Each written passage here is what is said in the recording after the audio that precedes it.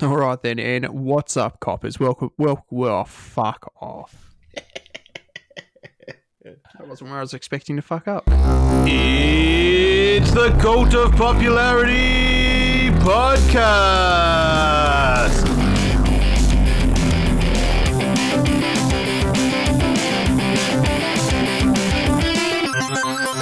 And welcome back, coppers, to another episode of the Cult of Popularity Podcast, the only cult that doesn't perform large-scale fraud. Hey, mate, that works on multiple levels. Indeed it does. But more predominantly for this episode, because one of our topics is Catch Me If You Can. Known for fraud and scamming. Some have even said swindling, which Flim I like. flams. Yeah. But not only that, we've also got a bit of the in-betweeners. Yeah, so in between that, you mean? In-betweeners. Oh, okay. Because they were tweens. No, they weren't. They were full-fledged teenagers. We've also got Red Faction video game franchise. Hells yeah. Bit of Red Faction back on the old PS2. PS2 days. Classic. Absolute classic. Let's kick it off with that. I was going to say, speaking of. So, Red Faction. Mate, I remember when this first came out. I do too. I actually very specifically, vividly even, remember getting that game. I don't think I actually owned it as a kid. My brother did, and I used to play it over at his house a lot, and that was awesome fun. Like, we used to play death matches against each other, and we'd make a deal that neither of us would shoot at each other for like the first 5-10 minutes, because we'd spend the whole time digging a tunnel, and then like trying to see how big of a tunnel we could build between like two buildings or whatever. Yeah, create like our own little mini map, and then it was every man for himself. That was one of the most amazing things about that game. Not that I knew it as a child when I had it. I didn't realise it was so awesome or revolutionary, if you will. Oh, I see what you did there. In gaming, was the very destructible environment that the game was set in. Yeah, and especially for consoles at the time, like the PS2, that was nothing like that had ever really been seen prior to that. Yeah, exactly. Literally never seen before at all in any game on any platform. A game that you could just literally just go around and fuck the entire environment of the game. It was literally unseen. It was limited, but it wasn't very limited. Yeah, true. I think by the second game, there was a lot more shit you could destroy as well. Yeah, so I was looking at that. I never really played the second one as much, but I think it actually got marked down in reviews because it was still more linear, if you will, in like the way the game played. So it wasn't, they didn't actually take it on as much. Okay. Because I know that the linear sort of style of it was what drew parallels between that and Half-Life when it first came out, when the first one first came out. Yeah, because I know I never really played it, but I was looking through it and looking at reviews, and from what I read, people were saying that it wasn't not as much of the environment was as destructible as compared to the first one. There you go. Maybe I got them back to front. It's possible. It's very, very possible. But yeah, I mean, they're the main two I remember from the series. I haven't played Red Faction Beast. Obviously not, because it was never made. I'm thinking about Gorilla. I've never played Gorilla. Beast was never made. It was an intended spin-off of the series that was meant to be released on the Nintendo Wii, but it was never made at all. Gorilla, on the other hand, was made. The poor Wii. The poor Wii, mate. I would have to say that's probably the least loved of all Nintendo's consoles. And it's, which is a bit of a shame, because there's a lot of cool stuff you can do. And it did have some good games on it, like the Mario Galaxy games were a lot of fun. And I just didn't get enough love. The big thing that was good about the Wii was if you were the kind of person that would do these sorts of things, you could completely mod them so you could play all sorts of games on them, like PS1 games, N64 games, all sorts of... No, people can't do that. No. I know, look, this might be a bit of a shock, but there are some undesirable characters out there that do these sorts of things, and shame on them. No. For realsies? For reals. Forever, ever. But we digress. We do digress. Never played Red Faction Gorilla. I know it was a remake made for it for the PS4. which I was going to get prior to this episode, but it was like $8-9 at EB, and I was going to get it. They didn't have any copies in store. To order it online was going to take too long to get here before I could actually play it, and to purchase it off the PlayStation Store, it was like $40, and I couldn't justify the jump from $8 or $9 to $40. Nah, it's a big jump. I tell you what, I never played it either, but looking into it and being, well, back on Mars, and oh, look at that, a remastered version called Remastered. Oh, what genius came up with that? I fucking hate them. Oh, there was an open world game. Yeah, it was. I researched that much of it that it was, a open world game. It had a vastly different gameplay system, which is, As long as you can still fuck everything up, I'm sure it would have been fun. And I have briefly played Armageddon. I played it for a little while at a mate's place. That wasn't too bad at all. Not too bad? Was it memorable, though? No, it wasn't as memorable as the first two. As getting into the later games. You did play the second one then? Yeah. I didn't play the story. From what I saw of it, apparently because it was set on Earth after the events of the first one. Yeah. And you had like a team with you. Yeah, I didn't play through a lot of the story. I just played a lot of the multiplayer on that one. I see. Yeah, see, that's fine. Yeah, I never really played much of the multiplayer on it. From watching videos of it, though, it reminded me a fair bit of like sort of Unreal Tournament style death matches and things like that, or Quake and everything. Yeah, which was all the rage. It was pretty good when you could play it with a group of mates. Get the old multi-tap out for the PS2 and plug that bitch in. Oh, yeah, plug in all the controllers. The old fucking multi-tap, mate. You were on. You knew it was going down when the multi-tap came out. Oh, mate. No sleep for anyone that night. She was balls to the wall. You're all right then. Whoa. Whoa. You could be bringing new meaning to the word multi-tap now. Did not know that to tie in with the release of Armageddon, Volition actually released the mini game called Red Faction Battlegrounds, which was like a top-down 2-stick vehicle-based shooter. Oh, yeah. That they released on Xbox Live and PlayStation Network that you could download. So that was pretty cool. Yeah, right. I don't mind a bit of that. I reckon that could have been fun. Yeah, I don't mind like top-down shooters and stuff like that. If they're done right, they can be a lot of fun. They can be, definitely. I remember there's a few top-down sort of 2-stick sort of games. Even new ones that come out nowadays are quite fun to play as well. Yeah, certainly. Sort of give you a little bit of a peek into the future of the Red Faction game series. So in December 2012, THQ actually filed for Chapter 11 bankruptcy. And they sold off a lot of their properties, Volition being one of them. Although apparently Red Faction was not part of the actual transaction. And it was then repurchased by Nordic Games as one of the last of THQ's assets. It was being passed around and back and forth, and no one really wanted to do anything with it, so they just gave up on it. It's just been shelved pretty much, which is a little depressing. Sad. It's sad. Getting back to the destructible environment, that whole style of things we were actually just discussing before we started recording. Some information we found on it, which was it was actually going to be included as a feature in like Saints Row 3. Yeah, because there's not enough. There's not enough chaos. That was the second iteration of the GM mod they made when Red Faction Guerrilla came out. So that game was based off the Saints Row engine, and then they were going to put the GM mod into Saints Row the 3rd. Because can you imagine it, mate? There's not enough chaos in Saints Row games as it is. That's it. It would have just fucked it. The city. I don't reckon it would have lasted very long. Like people were just going in, they would have just fucked up every building. They would have had to put something in it where you could, like, I don't know, like destroy the city and then, go at the start, like after each mission, and it rebuilds or some shit.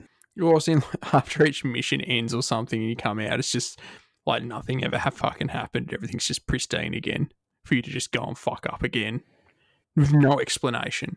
And to be fair, the way the Saints Row games went probably would have fitted. Oh, yeah, 100%. I actually really hope that we draw them out at some stage because I really want to talk about the Saints Row games. I fucking love them. I think they're a great series. I don't know if I ever played the first two. I know I played the third one, the fourth one a fair bit. I've played all of them except for Get Out of Hell. Yeah, right. Interesting. Anyway, again, we digress. getting off topic again. It was sad that that THQ went under because THQ actually made some really banging games back in the day. They did. They made a lot of good games. But unfortunately, they, all good things do come to an end eventually. And as with all, semi-popular video game series, there was obviously a spin-off film. Spin-off? Spin-off? I said spin-off. All right, it sounded like spin-off. There was a spin-off film, or I guess you call it a film, feature-length TV movie called Red Faction Origins to coincide with the Red Faction Armageddon. Which is pretty cool. Apparently it's meant to fill in a gap in the story between Guerrilla and Armageddon, so I've never seen it. No. I didn't know it was a thing. Neither did I, until we did some research. I think overall, though, as a game for the time that it came out on the console it came out, it was pretty, ahead of its time. Yeah, definitely. It definitely offered a groundbreaking feature to gameplay. Oh, I see what you did there. No, that one was not intended at all. Fuck. Anywho, that you now see is a staple behind many, many games. I would be interested to know whether or not it even gave inspiration for things like Minecraft and other weird, quirky games where you can just kind of reshape and remold the actual environment around you, all those sort of sandbox games. Yeah, Mercenaries was another good example of that. You could blow up bridges and just completely shut off cities and all sorts of shit. Mate, being able to destroy environments, just absolutely no regard at all for anything else that's going on, is fucking amazing. It is. It's a great thing. Sort of to give a little shout out to the first game. Actually, Maxim gave the PS2 version 5 stars out of 5. Their direct quote was, "We have to admit that most first-person games nauseate us, but Red Faction's smooth graphics and easy gameplay make it hard to put down." I think they're giving it a little bit too much there. Look, I would say it probably wasn't the smoothest game to play. It's a little bit clunky.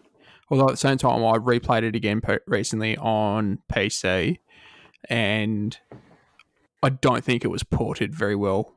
I'm pretty sure it was just a direct port from the PlayStation 2 to the PC, and that did not work too well control-wise.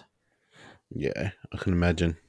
Well, I know Maxim's not a very, reputable magazine. I probably shouldn't say that. It's slanderous, but what I'm getting at is how dare you? There is another magazine that gave it a score that might be a bit more to your liking. Playboy gave the same console version a score of 90%. It said virtually every element of Red Faction is nicely polished. Even the controls are intuitive, unlike most console shooters, which make PC gaming vets long for a keyboard and mouse. Potentially. I don't know how well I'll take a Playboy magazine review of any video game, but one thing that I thought was freaking astonishing about the game is that it was released on the Nokia N-Gage.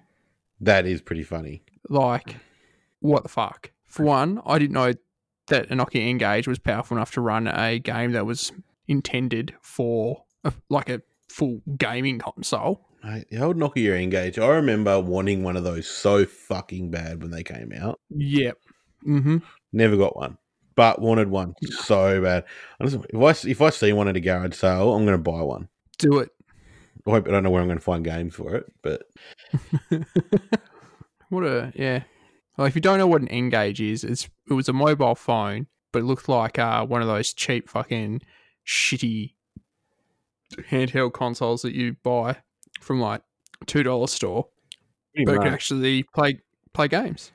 That's honestly what it looks like. It looked like a shitter version of a Game Boy Advance. That's even better. Actually, that most people should know what that looks like. They did the nail pretty well on the head, I think. But it was also a phone. It was also a phone that you could call people on, text on. I seem to remember one of the main games that came out on it there was one of the Tony Hawk's games came out on it. And there was that's right. There was a Tomb Raider on it as well. And I think they were the launch games that came with it, which really piqued my interest because I love both of those series. And if you haven't already, check out our episodes where we talk about Tomb Raider and Tony Hawk's. Oh, nice. Cheeky little plug. I like it. Why not? Plug our own shit? Of course we can. Plug our own shit on our own shit. Can't think of a better way to do it. It was interesting that when they actually came up with it, Volition were actually working on Descent 4, which lo and behold was going to be a prequel game to their first one, Descent. Never got cancelled, but then they took some of the plot behind it, and as well as obviously the technology behind what they were doing with the geo mods, and put that into Red Faction. Things that stayed were things like the main character's name being Parker as well. Yep. Apparently that's about all they kept. That and using the geo mod engine. But cool, whatevs. Other people have also drawn similarities between the game and the film Total Recall. I could see that. You know, being on Mars, bit of an uprising going on. Fuck you, guards. Apparently, one of the lead game designers, Alan Lawrence, did acknowledge that there were similarities. However, the film was not an inspiration. It was just pure coincidence. Bit of a coinky-dink, he said. The old coinky-dink. So, you know, cool. It'll get you every time, the old coinky-dink. It is very sort of communist in a lot of ways, though. It's definitely got a very communist vibe of it, I'm not going to lie. I mean, just looking at the cover for the first game, just this red background with a fist in the air holding a bloody pickaxe. Yeah. Even the second game, though, if you look at the cover for that, it's a very communist propaganda-looking poster. Oh, wow. That is, isn't it? Very a lot of, yeah, it feels very, like, Russian communist. Yeah, wow. Yep. Second one more so. Gorilla? You could probably even stretch it to Gorilla. Yeah. The, Oh, yep. Yeah, I'll say that. Yep. They've got the hammer on that one. Hey. All right. And then Armageddon. First the pickaxe and then the hammer. And I think if you were to take those and put them together, the pickaxe would be on the right and the sledgehammer on the left. And I wonder if that was a Quinky Dink. Well, I don't think that one's a coinky dink. And then you look at Armageddon's cover, and it's just a stock standard shooter looking cover. I'm not kidding. Have a look at it. Political correctness culture had come in at that stage. Yeah. Can't be promoting communism, apparently. That's interesting. Just looking then at like an overview page of the Red Faction series, and it says that platforms available. It says Nintendo Switch. That'll be for the There Gorilla. must be some sort of remastered version they released on it. I reckon that's the Gorilla Remastered. Oh, there it is, yeah. Released July 2nd, 2019 for Nintendo Switch. Yep. You are right, it was the remastered version. Remastered. Woo. Look out. That's time. That's time. All right. So, wrapping up, Red Faction, a lot of fun. Especially if you're playing with mates or whatever, you can have a lot of fun playing it. Revolutionary for its time, yes. Overall as a series, pretty hit and miss. Yeah, it was a bit hit and miss.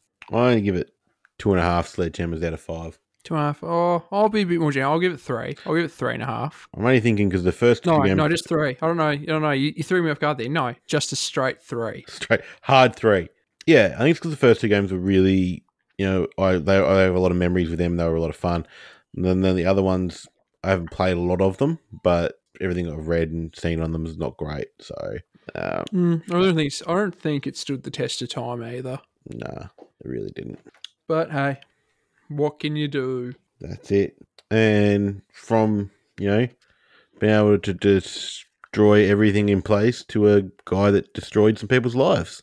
Whoa. Catch me if you can. Destroyed some people's lives. It's very true. It was honestly brutal, is what I would call that. It's how I live my life, man. It's how I live my life.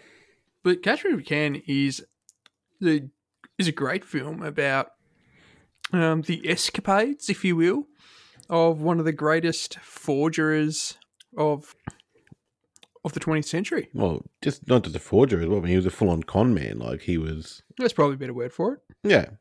I think the movie poster sums it up perfectly, which basically says the true story of a real fake. Nice. Both Leo and Tom do great jobs of portraying their characters as well. Like their performances, whether or not they're true, the real characters or not, their performances in it were great. Oh, yeah. I mean, it's a pretty star-studded film if you think about it. Like, it's got, Leonardo DiCaprio, Tom Hanks, the great Christopher Walken, Martin Sheen, Natalie Bay. I don't know who she is, but Yeah, it's just a great film. Like it's one of my favorites. I will sit and watch it. Yeah, I've watched it a lot of times. I've sat down and watched it. I remember I didn't really want to watch it when it first came out because I was just like, it doesn't really seem that interesting. And then when I actually found out what it was all about and that it was based on a true story, I was like, all right, I have to give this a go. And I'm glad I did. Yeah, no, definitely. It's interesting, like, because you watch it and it watching it like, but did he really? Like, you're watching a movie and it's so fantastical that you almost forget that you're watching a movie that is based on a true story of what happened to a man and the way he actually lived his life. It's almost until you get to the end of the film, spoilers alert, like, not that much, but when, they run down and it does the whole, this is what Frank Abagnale then went on to do with his life afterwards, after he was caught and everything else, that you kind of get brought back to the real world and it's like, oh shit, that wasn't just a movie. This really did happen. Yeah. A few liberties taken. There's another Leo film I can think of that is like that as well. The Island? No, I was thinking Wolf of Wall Street, mate. Shutter Island, obviously, though. No, that is a shit film. That is a fucking terrible movie. It is a terrible film. It's not terrible. I didn't really enjoy it, though. It's too predictable. But no. Look, it really was.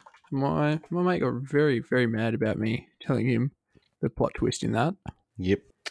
But let's go through some of the very basic sort of rundown of what Amy Adams is in the movie as well, just quietly. She is, yeah. She's just quietly, by the way. Quietly. Side note. Throw that in there. So yeah, Frank Abagnale. It's actually Frank Abagnale Jr., but he... Not anymore. Now it's just Frank Abagnale. Now he's just Frank Abagnale because his dad's dead. That was brutal. I'm sorry. It's all right, I doubled down on it. Yeah, basically came from a pretty sort of working class family. Ran away from home when his parents went through a divorce. He started, doing scams and doing things. Actually, I think one of the first real scams he did was he stole a heap of car batteries from he used his dad's credit card that he'd stolen when he ran away to buy a heap of car batteries and bits and pieces for cars from one garage, then went and sold them to another garage for cash, just so he could have some cash on him to go do what he wanted to do and get away, sort of thing. But mostly known for check fraud, really, I guess, is the main thing he was known for. He had a lot of check fraud, but the impersonations as well. Yeah. Impersonated pilot and forged Pan Am payroll checks. Which obviously that's amazing as well. Like, between... So, I mean, the thing is, he did all this over the space of 5 years, between the ages of 16 to 21. Yeah. Right. And in that time, between 16 and 18, Pan Am reckons that he flew as a passenger more than 1 million miles. For real people, that's 1.6 million kilometers on more than 250 flights, and probably went to 26 different countries. Yeah, it's fucking crazy. Imagine being that young and seeing that much of the world for free and getting paid to do it without knowing. I guess back then, though, it would have been... he would have got put up in nice hotel rooms and stuff as well. Because, he got to use the, the suites and stuff that were given to pilots and everything else. Yeah, so they used to basically, treat them like royalty when they flew everywhere. It's crazy to think. I mean, I guess back then it would have been a lot easier to get away with that sort of thing than it is now. Because probably because of what they did. Yeah, well, exactly. But it's crazy to think that someone could just, walk in, pretend to be a pilot, just told him that he lost his uniform. They gave him another one, no questions asked. Well, they gave him one. I shouldn't say they gave him another one. He didn't have one in the first place. Important distinction. I like even in the film. I don't know if I've never, in all my research, I haven't come across anything that actually points to it. You might have found something that I haven't. In the film, when he's soaking all of the model planes in the bathtub to get the stickers off of them to put on the checks to make it look legitimate, I don't know if he actually did that or if that was just some Hollywood stuff. But if he did, that's awesome. That is a really clever way to solve that problem. Yeah, that's true. No, I didn't find anything about whether or not he actually did that specifically to fake the payrolls. Yeah. I did read something that he really did do though. And this was pretty crazy. And so he used to magnetically print his account number on blank deposit slips and then add them to the stack of real bank slips in the bank. And then that would result in the deposits on those slips by real bank customers entering his account rather than the accounts of the people they were meant to go to. It's crazy to think like that. It's a simple thing, like just changing numbers. How many people would read that carefully and everything like that?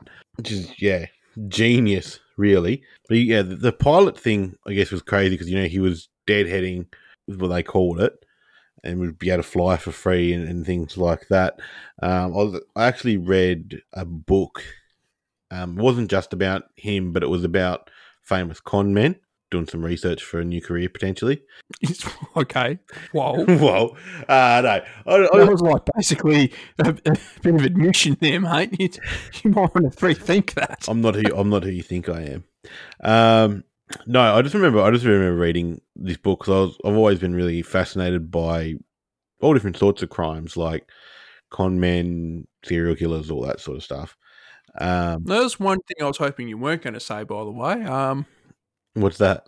I was like, all sorts of crimes, con men, maybe, I don't know, anything but serial killers would have been more reassuring. Parking just so tickets. Hey, wait, whoa. Look, people, that was a subtle dig at me because I got this bloke a parking ticket last weekend. All right? Actually wasn't meant for a subtle dig, and then as soon as I said it, I was like, fuck, he's going to read into this way too much. I was just trying to think what's the opposite of serial killing. Like, parking tickets, I guess, is like pretty tame. The opposite to serial killer is a doctor. He's a doctor. I don't know. If you're a really bad doctor, you may lose more patients than a serial killer kills. Anyway, we're getting off track. So I remember reading through this book. I can't remember the name of it for the life of me. But basically what it said was when he would fly or deadhead, other pilots would ask him to take control of the plane if he wanted to, because they obviously enjoyed flying so much. They thought, oh, this guy, we're having all the fun over here. Let him have a go. And no, they're just lazy, man. They're like, fucking, I'm getting paid to fly this thing right now, but hey, mate, you want to fucking go? This cunt's doing fuck all, because all pilots speak like bogan Australians, just so if you weren't aware. That voice they put on when they come over the thing, like the captain's voice. Anyway, he said he was offered flying at 30,000 feet, so he took the controls. First thing he did was enable the autopilot, because, and this is a direct quote from him, that he was very much aware that I had been handed custody of 140 lives, my own included, because I couldn't fly a kite. I mean, I think that speaks volumes in itself, the fact that he compared flying a plane to flying a kite. Yeah. Two very different things. Flying a kite's pretty easy. The wind does a lot of the work for you. But he did. It wasn't just a pilot. He was he impersonated a teaching assistant at the Brigham Young University for a whole semester. They do dispute that claim. They do dispute the claim. However, I'm pretty sure he was the one that said, of course they disputed. Is that the one we were talking about before? I can't remember. Yeah, because obviously a lot. Someone actually started looking into it. So someone actually started thinking, hang on, wait a minute. Did this bloke really do the shit that he says he's done? Because, obviously afterwards he became a speaker and everything. He's talking about his, not so much his exploits, but what he'd done in teaching others how to stop other people from doing what he had done. So apparently a reporter from a San Francisco Chronicle started looking into it and started calling banks, schools, hospitals and other institutions where Abagnale had said that he had gone to and couldn't turn up any evidence of the cons or the aliases that he had used or said that he had used at them.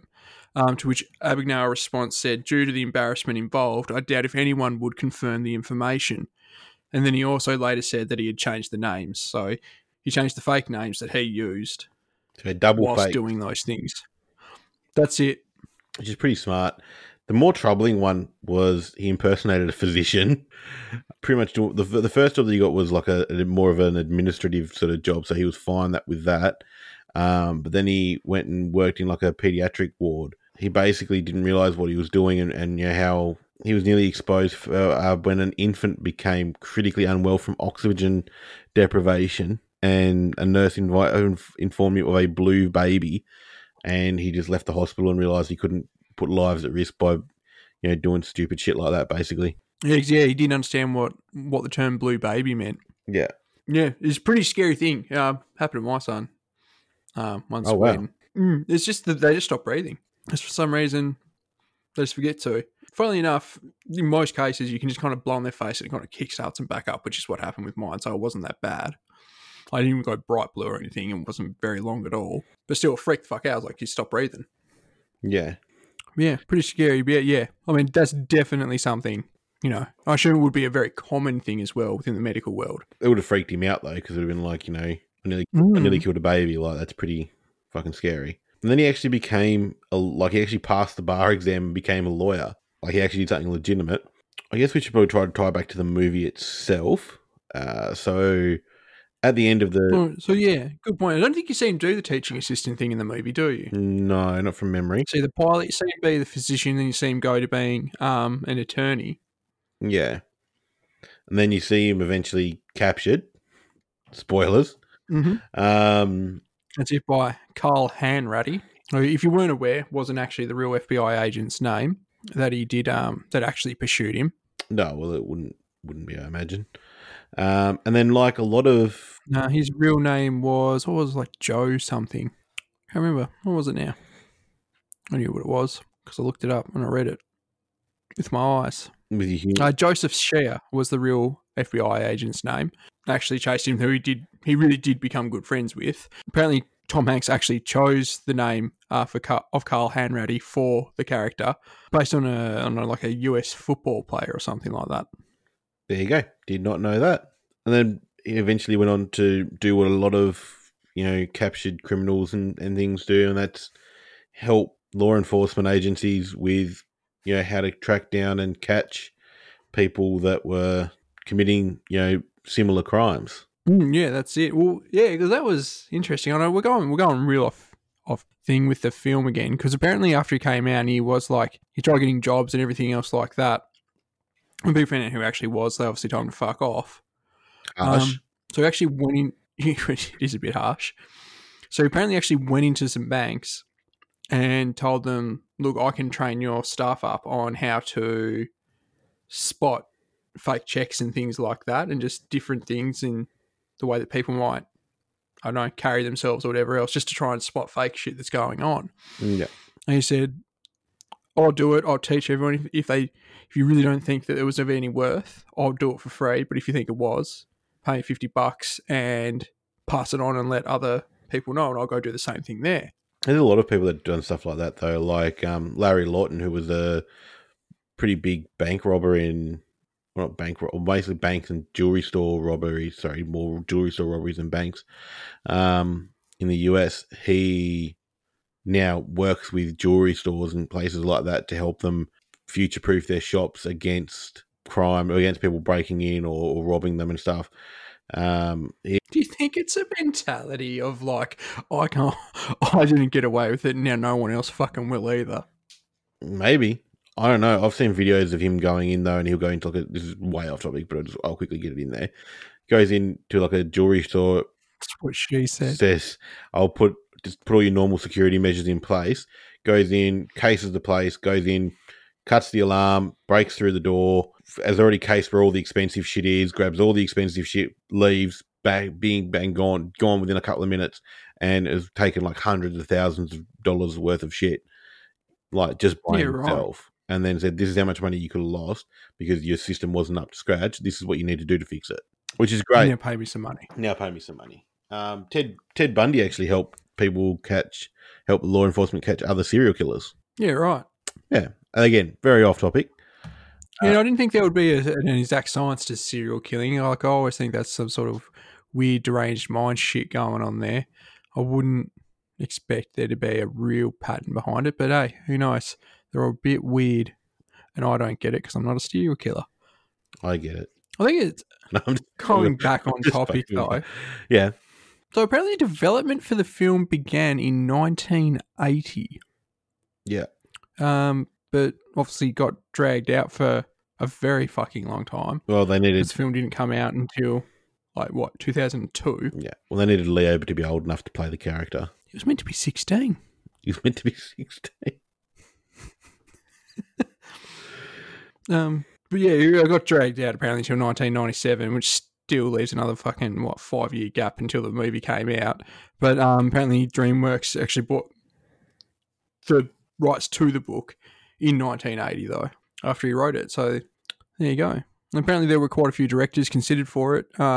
Before Spielberg just went, nah, fuck it, I'm going to do it myself. Yeah, there you go. Apparently Abagnale believed that Spielberg was the only filmmaker that could actually do the film justice. And he had little involvement with the film himself. He didn't want to really interfere and go through any of that. In real life, though, he's one of the liberties that was taken with the story, in that in real life he never actually saw his father again after he ran away from home. I remember reading that. I was like, "Wow, shit, that's rough." It is rough, but he wanted to have some. Then Spielberg said he actually wanted to have some sort of connection where Frank kept trying to please his father by making him proud and seeing him in uniform and everything like that. And then Abagnale was actually a real big fan of the idea, and I've sort of paraphrased what Spielberg said, but I'll go word for word with Abagnale because it really sort of deserves that, the way he words it. So he basically said, even though I didn't see my dad again, every night after living a brilliant day and meeting many women and making much money, I'd come back alone to a hotel room and I would just think of my mum and dad and fantasize about getting them back together again and cry. It's the justification of a fantasy. Yeah, it's crazy. It really does show like he was still, in many ways, sort of, not like a kid, but, he was obviously still young and... Oh, yeah, he was adolescent. Still going through that whole, my parents have split up and stuff and everything else. At the same time, though, look at all this money and bitches I'm getting. So Spielberg said he wanted to create a film that sympathised with a crook, which I think he did perfectly. At no point through the whole movie, do you think, I really hope this guy gets caught? Like, you're actually kind of spurring him on. You're like, come on, you can get away with it. Keep going. How long can you keep it going? It's true. Yeah, that's true. That's true. Because I don't think, even though his crimes, they're not necessarily victimless, because obviously there would have been people left without money or whatever else that he had scammed off them. He didn't hurt anyone. He actually returned all of the money that he took as well. Really? Yep. Over time, he's returned all. That's the other thing I was wondering as well. I wonder if he actually got any money from any of the, because law is you can't profiteer from proceeds of crime. Yeah, exactly. So, curious if he actually even made any money off the movie. But yeah, he said, I was watching an interview with him, and he said he returned all of the money because he didn't really have a way to spend it. He'd made so much money that there was no way for him to be able to spend it all in his lifetime. Holy shit. That's a lot of fucking money. Did you see how much it was? No. How much did he make? I think it was only this is obviously back then when he was younger. And when he got caught, it was like $2.5 million or something like that. Shit. But back in those days, it's a lot of money. And it's a lot of money. Yeah, I think I saw a much smaller amount, equated up from, would it be something? Here we go. This will give you okay. So back then, when he was on the run, he went to go pick up $20,000, which they say would have been $100,000 in today's money. Yeah. So. Oh, that's a lot of zeros. Holy shit. A lot of zeros. But to quickly wrap up, he basically returned all the money, said he didn't want to, have ripped off any people or anything like that. And he actually said the one thing they said when he returned the money, a lot of the people said it wasn't about the money. They felt violated. He said it's the same as if someone breaks into your house and they don't take anything, but they've been rifling through your things. You feel violated. Yeah, right. But that is time, unfortunately. It is. Well, yeah, that was good. I was having good fun there talking about old Frankie. Old Frankie. I'd give Catch Me If You Can. Oh, that's a hard one. I'm going to give it 4 Pan Am model airplanes out of 5. I was going to say 4 rubber checks out of 5, but okay. Nice. But we agree on 4. Interesting. Yeah, on 4, yeah. Yeah. So we go from Catch Me If You Can to a group of mates that can't catch a break. No? Not a fan of that one? The crickets. I'm actually going to find a fucking cricket fucking sound clip. I'm going to fucking insert it in there when I edit this. Your cricket sound effect. I thought that was a cracker. I like It's going to happen. There will be crickets. There will be crickets. But yeah, the in-betweeners. But the in-betweeners, the weird and bizarre and at times, I don't know, almost unwatchable adventures of four mates. Yep, I can see that. The whole almost unwatchable thing. Because at certain points, like it's just like, whoa, what the fuck? At the same time, though, I think it probably more accurately or more honestly reflects what it's like for at least four young males growing up together as friends. And the shit they actually go through. The friends. Football friend. Yeah, it is pretty spot on. And there is a lot of cringe. There's a lot of times where it's just like, oh, and you're hoping it's going to work out and everything's going to be okay, and it's not. But it isn't. It never is. It doesn't actually. Yeah, that's the thing. Most times you watch it and it all ends up being okay. It never does. Yeah, it doesn't. It just completely shits itself all the time, every time. And funny I should say that. Just like Will. Just like Will. It is a banging TV show. I'd never actually watched it all from start to finish until this year. I'd seen episodes here and there and never actually sat down and watched all of them. When I got back from Singapore and Vietnam and I was in 14 days isolation, it gave me the time to sit down and watch the series. So I did. And a good series it is. Oh, yeah. It had always been on my list, but never got around to it. And then... It'd been quite a while since I'd gone through and actually watched the whole series. I remember watching it when it came out, but yeah, I hadn't rewatched the whole thing for quite a long time. And it was still shocked and surprised at the things I saw. Yep. Where to start? The beginning. Whoa, that's groundbreaking. Profound. Starting at the beginning. Well, we'll start at the beginning. First episode. Well, you meet all of them, obviously, but you start off with Will. Who essentially is the main character. Yeah, and the narrator as well. Yeah, it's true. That's true. You forget that he narrates it. Yeah, but so it's basically following his parents' divorce. He ends up moving to a public school from a private school, which would be a culture shock for him, and it was. He was a complete and utter fucking twat. Yeah, he really was. But you know what? He's like a white Colton Banks. He is, although Carlton Banks is like a white Carlton Banks, but... Very good. But then he meets three mates, Simon, Jay, and Neil. All very different people, all very different personalities. Mm. You got Simon, who's cynical and hot-headed, but also sort of can be a bit withdrawn at times as well.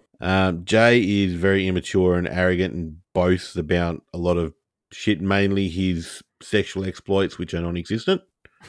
Very. And Neil, who is basically, he's really nice, but he's a fucking dumbass. Pretty much, yeah. Pretty much sums him up. Yeah. Very succinctly.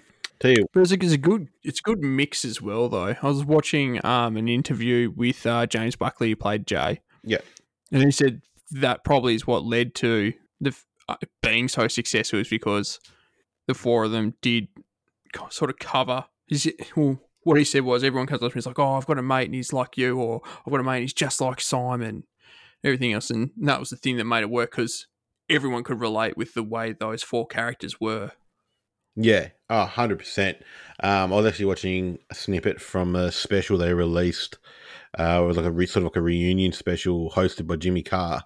They were talking about when they did the first couple of episodes, or the first season, they all still had like outside jobs, like regular jobs. James Buckley's job was he was like a kitchen installer, and he went to go pick up this kitchen, and this guy was like, he's like, aren't you on the telly? He's like, yeah. What the fuck are you doing here? You just did picking up a kitchen. James Buckley's great. I've actually enjoyed him in most other things done as well. Seen he was in Zapped, which he was the central main character for. Yep. Which is if you can find a way to watch that, it's on like Dave UK. I do recommend it. It's a little bit different. It's a bit quirky. A bloke who gets sucked into a an alternate world where everything's all like medieval and shit, but still, it's quite good. Yep. And I've seen him in a couple other things, like he cameoed in, what was it, episode one of the new series of Red Dwarf? Yep, he was in that. Obviously, he was also in another show that we've covered on the show as well previously, White Gold. Yeah, true, with Simon Cooper. Joe Thomas, who plays Simon Cooper. Yeah. Well, they did great again. Yeah, that was a cracker of a show as well. One of my favourite characters from The In-Betweeners, though, would have to be Mr. Gilbert, played by Greg Davies. He's just such a smart ass. Quick-witted, very sharp, likes to basically run down the kids as much as possible. Yeah, he's definitely, he's definitely not a very encouraging sort of, they can he's the head of 6, so is he the headmaster? I don't think so. Yeah, I mean, I don't know. Seems like some weird British thing in regards to schooling that I don't understand. But yeah, he's not the most supportive teacher. No, not even a little bit. There's Polly Mackenzie as well, who's Will's mum. We had to get to Will's mum at some point. She's obviously very attractive, and pretty much all of Will's friends want to root her. Yeah, much to his chagrin? You fucking what? Chagrin, much to his chagrin. That's a word. Sure. Fucking look it up. I'll take your word for it. And obviously, one of the running gags is that Neil often asks Will if he can ask his mum out. But sincerely, that's the best thing. Like, he sincerely asks nearly every time. It's not as a joke. It's like, oh yeah, and can you just ask your mum for me? Yeah, like it's so genuine, and it's just ridiculously hilarious. I haven't seen the US series. I'm not going to watch the US series. Got no interest in that at all. Apparently, that was one of the biggest failures ever. I'm not surprised. Something that I did notice, though, that one of the show's producers, Ian Morris, helped with the production of Peep Show as well. Yep. Now, this I found interesting because I've watched Peep Show and I was watching In-Betweeners, and a comparison that I've always made is that Jay... Have you ever watched Peep Show, should I ask? I've only seen as well? a couple of episodes, so I haven't seen a lot. Okay, for people who've seen it, I see a lot of comparisons between that Super Hans from Peep Show is basically Jay growing up. Interesting. I'll have to watch it now and see if I can pick up that. Oh, no, trust me. If you watch it, you'll see it. You're just like that. That's Jay as an adult. You can almost see the two mates that it centers around the Peep Show could almost be Will and I'd more so say Neil than Simon. Right. But you can sort of draw parallels between them and say that it's just them growing up. There you go. I'll have to check it out, and I'll get back to you, Barry. You too. If you watch it with that in the back of your mind, you'll be like, holy shit. In-Betweeners all grown up. That's awesome. Now, this is where we're going to go into a bit of deep water because I haven't actually seen the films. I have seen the films. However, it's been a very long time. I couldn't actually find a copy of the first film anywhere, but everywhere has the second one going on. Yeah, so every streaming service that we've got access to has the second film, but not the first film.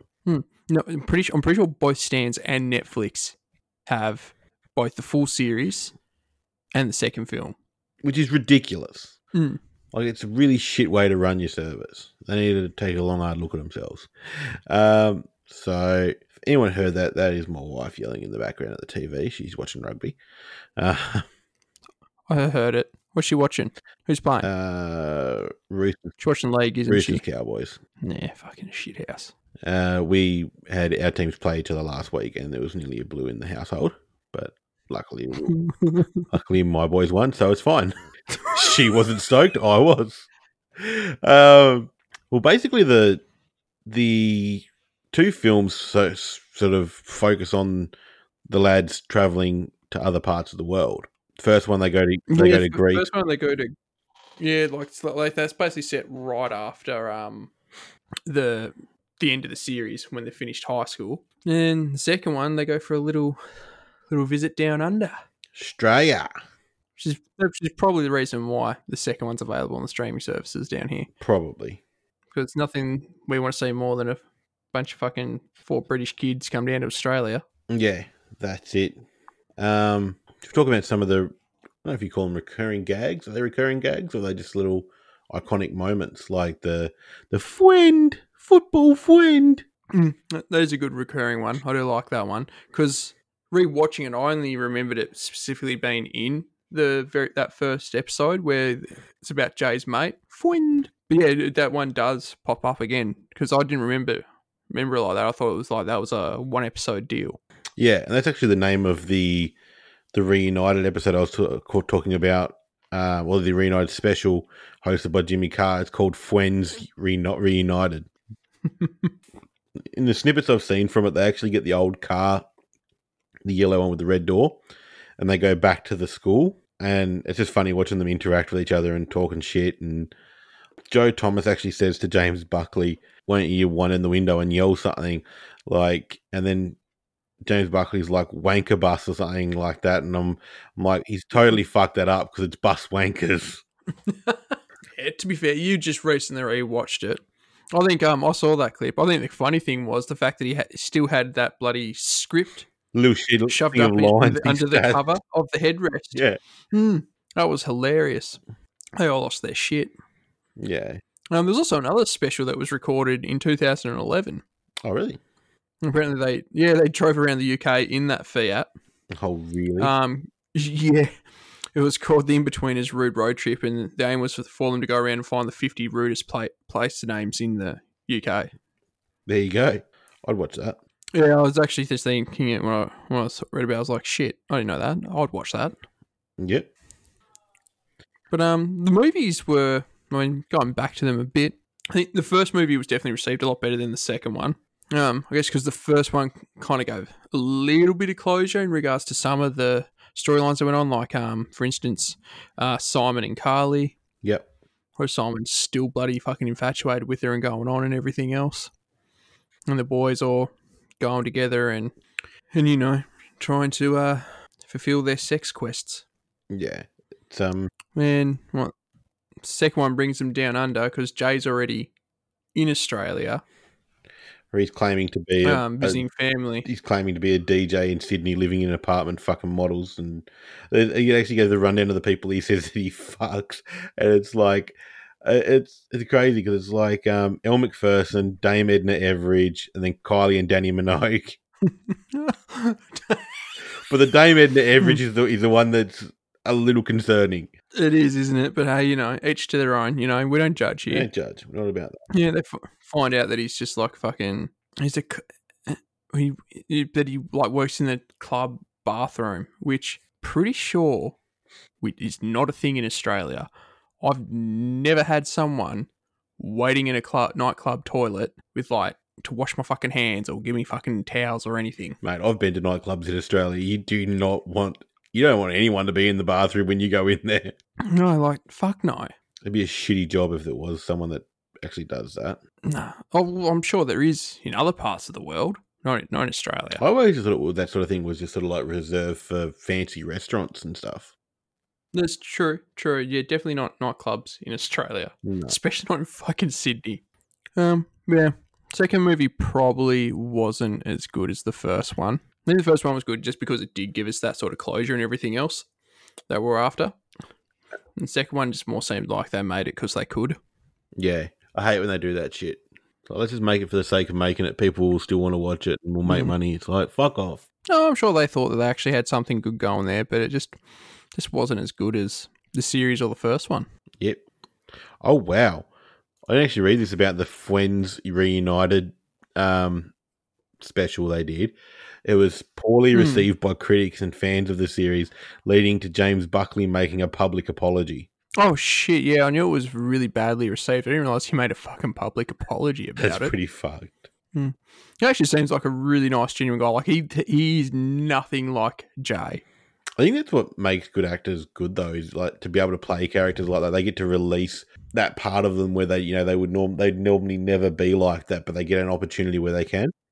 Like the interview I watched with him, it was cool because they were like, oh, can we can we talk to you about In-Betweeners? Like, you know, obviously thinking that he's probably fucking sick of it. He's like, nah, I'd love to talk about it. He's like that. He's like, obviously, he's like, it's not very often you get to be part of something that's so huge. Yeah. And he said so he was like more than happy to talk about it, which you could see there was actually like a sort of visible release of tension from the two blokes that were interviewing him. Yeah. When he was just like, it's fine. Nah, I love talking about it. I think it's good. That shows a lot of his character as well as a person, though, because it does show that he hasn't forgotten where he's come from. That's what put him on the map. And he's not. Oh yeah, he actually said for the first series he got paid $6,000. Fuck. Which is why he was still fitting kitchens. Yeah.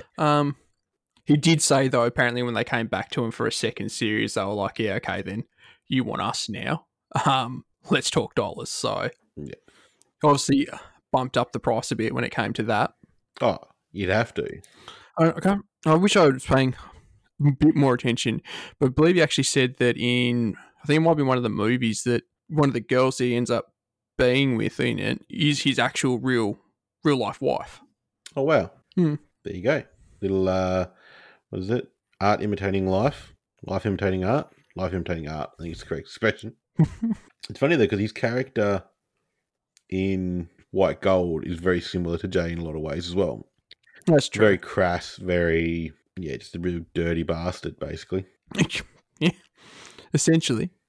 Not to put too fine a point on it, but I actually went into the US version of it to see if I knew any of the the actors they cast to play one of the boys. No, I did not. What? I went into the US version of the In-Betweeners, looked it up to see if I knew any of the actors. Like if they went on to do bigger and better things, they played one of the four boys. I did not know who they were. But that is time. It is time yet again. Wrapping up, great TV series. Lots of laughs, lots of cringy moments. Oh, so many. That is an understatement. I can't really comment on the films because I haven't seen them. But yeah, I really enjoyed it. Like, it was one of those things I'd watched after wanting to watch it for a long time and finally having the time to sit down and watch it all. I was actually like, I'm glad I did that. Yeah, no, definitely. If you like that sort of weird British humour, go for it. Give it a good watch. Give it a raz. Get it into your eyeballs. Get it up, yeah. Oh shit! We need to rate it, Trent. We do need to rate it. I'm going to give it 4.5 wins out of 5. Yeah, nice. Yeah, 4.5. It's not perfect, but it's pretty close. Not perfect. I think one point we did miss there as well was that originally it was going to be called Baggy Trousers, but they changed the name. Good call. I think so. But let's come to that time. Let's see what's in the hats today. And I just picked up about 4 fucking different things and they all fucking flew everywhere. Hang on. Awesome. You're killing it. No, all good. Killing it. Just absolute nailing it here. Pick up this one that fell on the floor. Oh, that's tundered in. It's really fucking tight. Oh, fuck, I think that's fucking second one inside it. What the fuck? Oh, look out. 2 for This is a mega franchise. It's a very, very big franchise. Star Wars. Spans. No, it's this Guess Game. Oh, okay. I mean, I guess they have a fucking massive franchise there too. Oh no, that was just there wasn't a second one inside. It was just the first little bit of it. The massive game. Big game franchise though, spanning over many different eras or times. Mario? No, negatory. Assassin's Creed. Actually is. I was trying to think of another clue that was going to be obscure, but it actually is Assassin's Creed. I was thinking, because I started thinking, like, does he mean real time, or does he mean like the games themselves are set over multiple times?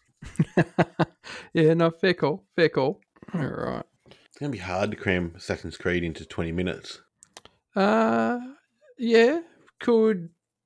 Oh, I don't know. Fuck, I could regale it down to just the first ones. We'll just go to the main series. Main series? Yeah. We can skip over some that are shit, like Assassin's Creed 3. And Syndicate and Unity. So it's basically 1, 2, 3, Black Flag, Origins, and Odyssey. Oh, yeah. I see what you're saying. Yeah. Fuck the rest. And we'll all right. I've got a movie here. Movie? Yep. Yeah. book adaptation, Right. children's book, Right. starring a little girl as the main character. Matilda. Yes, it is. Oh, sorry. Couldn't tell you the name because kind of gave it away, but yep. That's awesome, Danny DeVito at his finest. mate. Some of his best work. This is a TV series, obviously. I would hope so. This used to be a staple of Saturday night Australian television. Wow, I couldn't have made that any easier. Hey, it's Saturday. How did you know? Oh, just a wild guess, mate. That one's going to be an interesting one. We have to see if we can find some clips on YouTube or something to try and find. We are going to have to find some clips on that with fucking Pluck a Duck and everything else. I used to fucking love watching that shit when I was a kid. There you go. Great set of things for us, set of topics for us to cover. You know, don't forget the next episode after this one is going to be in-depth episode in one sort of topic, which is going to be the Back to the Future trilogy, which will be awesome. So keep your eyes peeled for that one. And Hells yeah. Or your ears open. Ears open. Oh yeah. I don't know. I don't know anymore. But as always, feel free to communicate with us on the socials. We're on pretty much all of them. We're not on TikTok. Probably won't be. There's a good chance we might end up being on TikTok, but we'll see how we go. There is. We'll get roped into it, I'm sure. Mm. We'll probably do it drunk one night. That's a very us thing to do. Remember the time we said we wouldn't do it? Oh, not tonight. We'll do it. Yeah, hit us up, messages, give us feedback. We love it. We'd love to hear from you guys. And that's been another episode of the Cult of Popularity podcast. As always, cop that.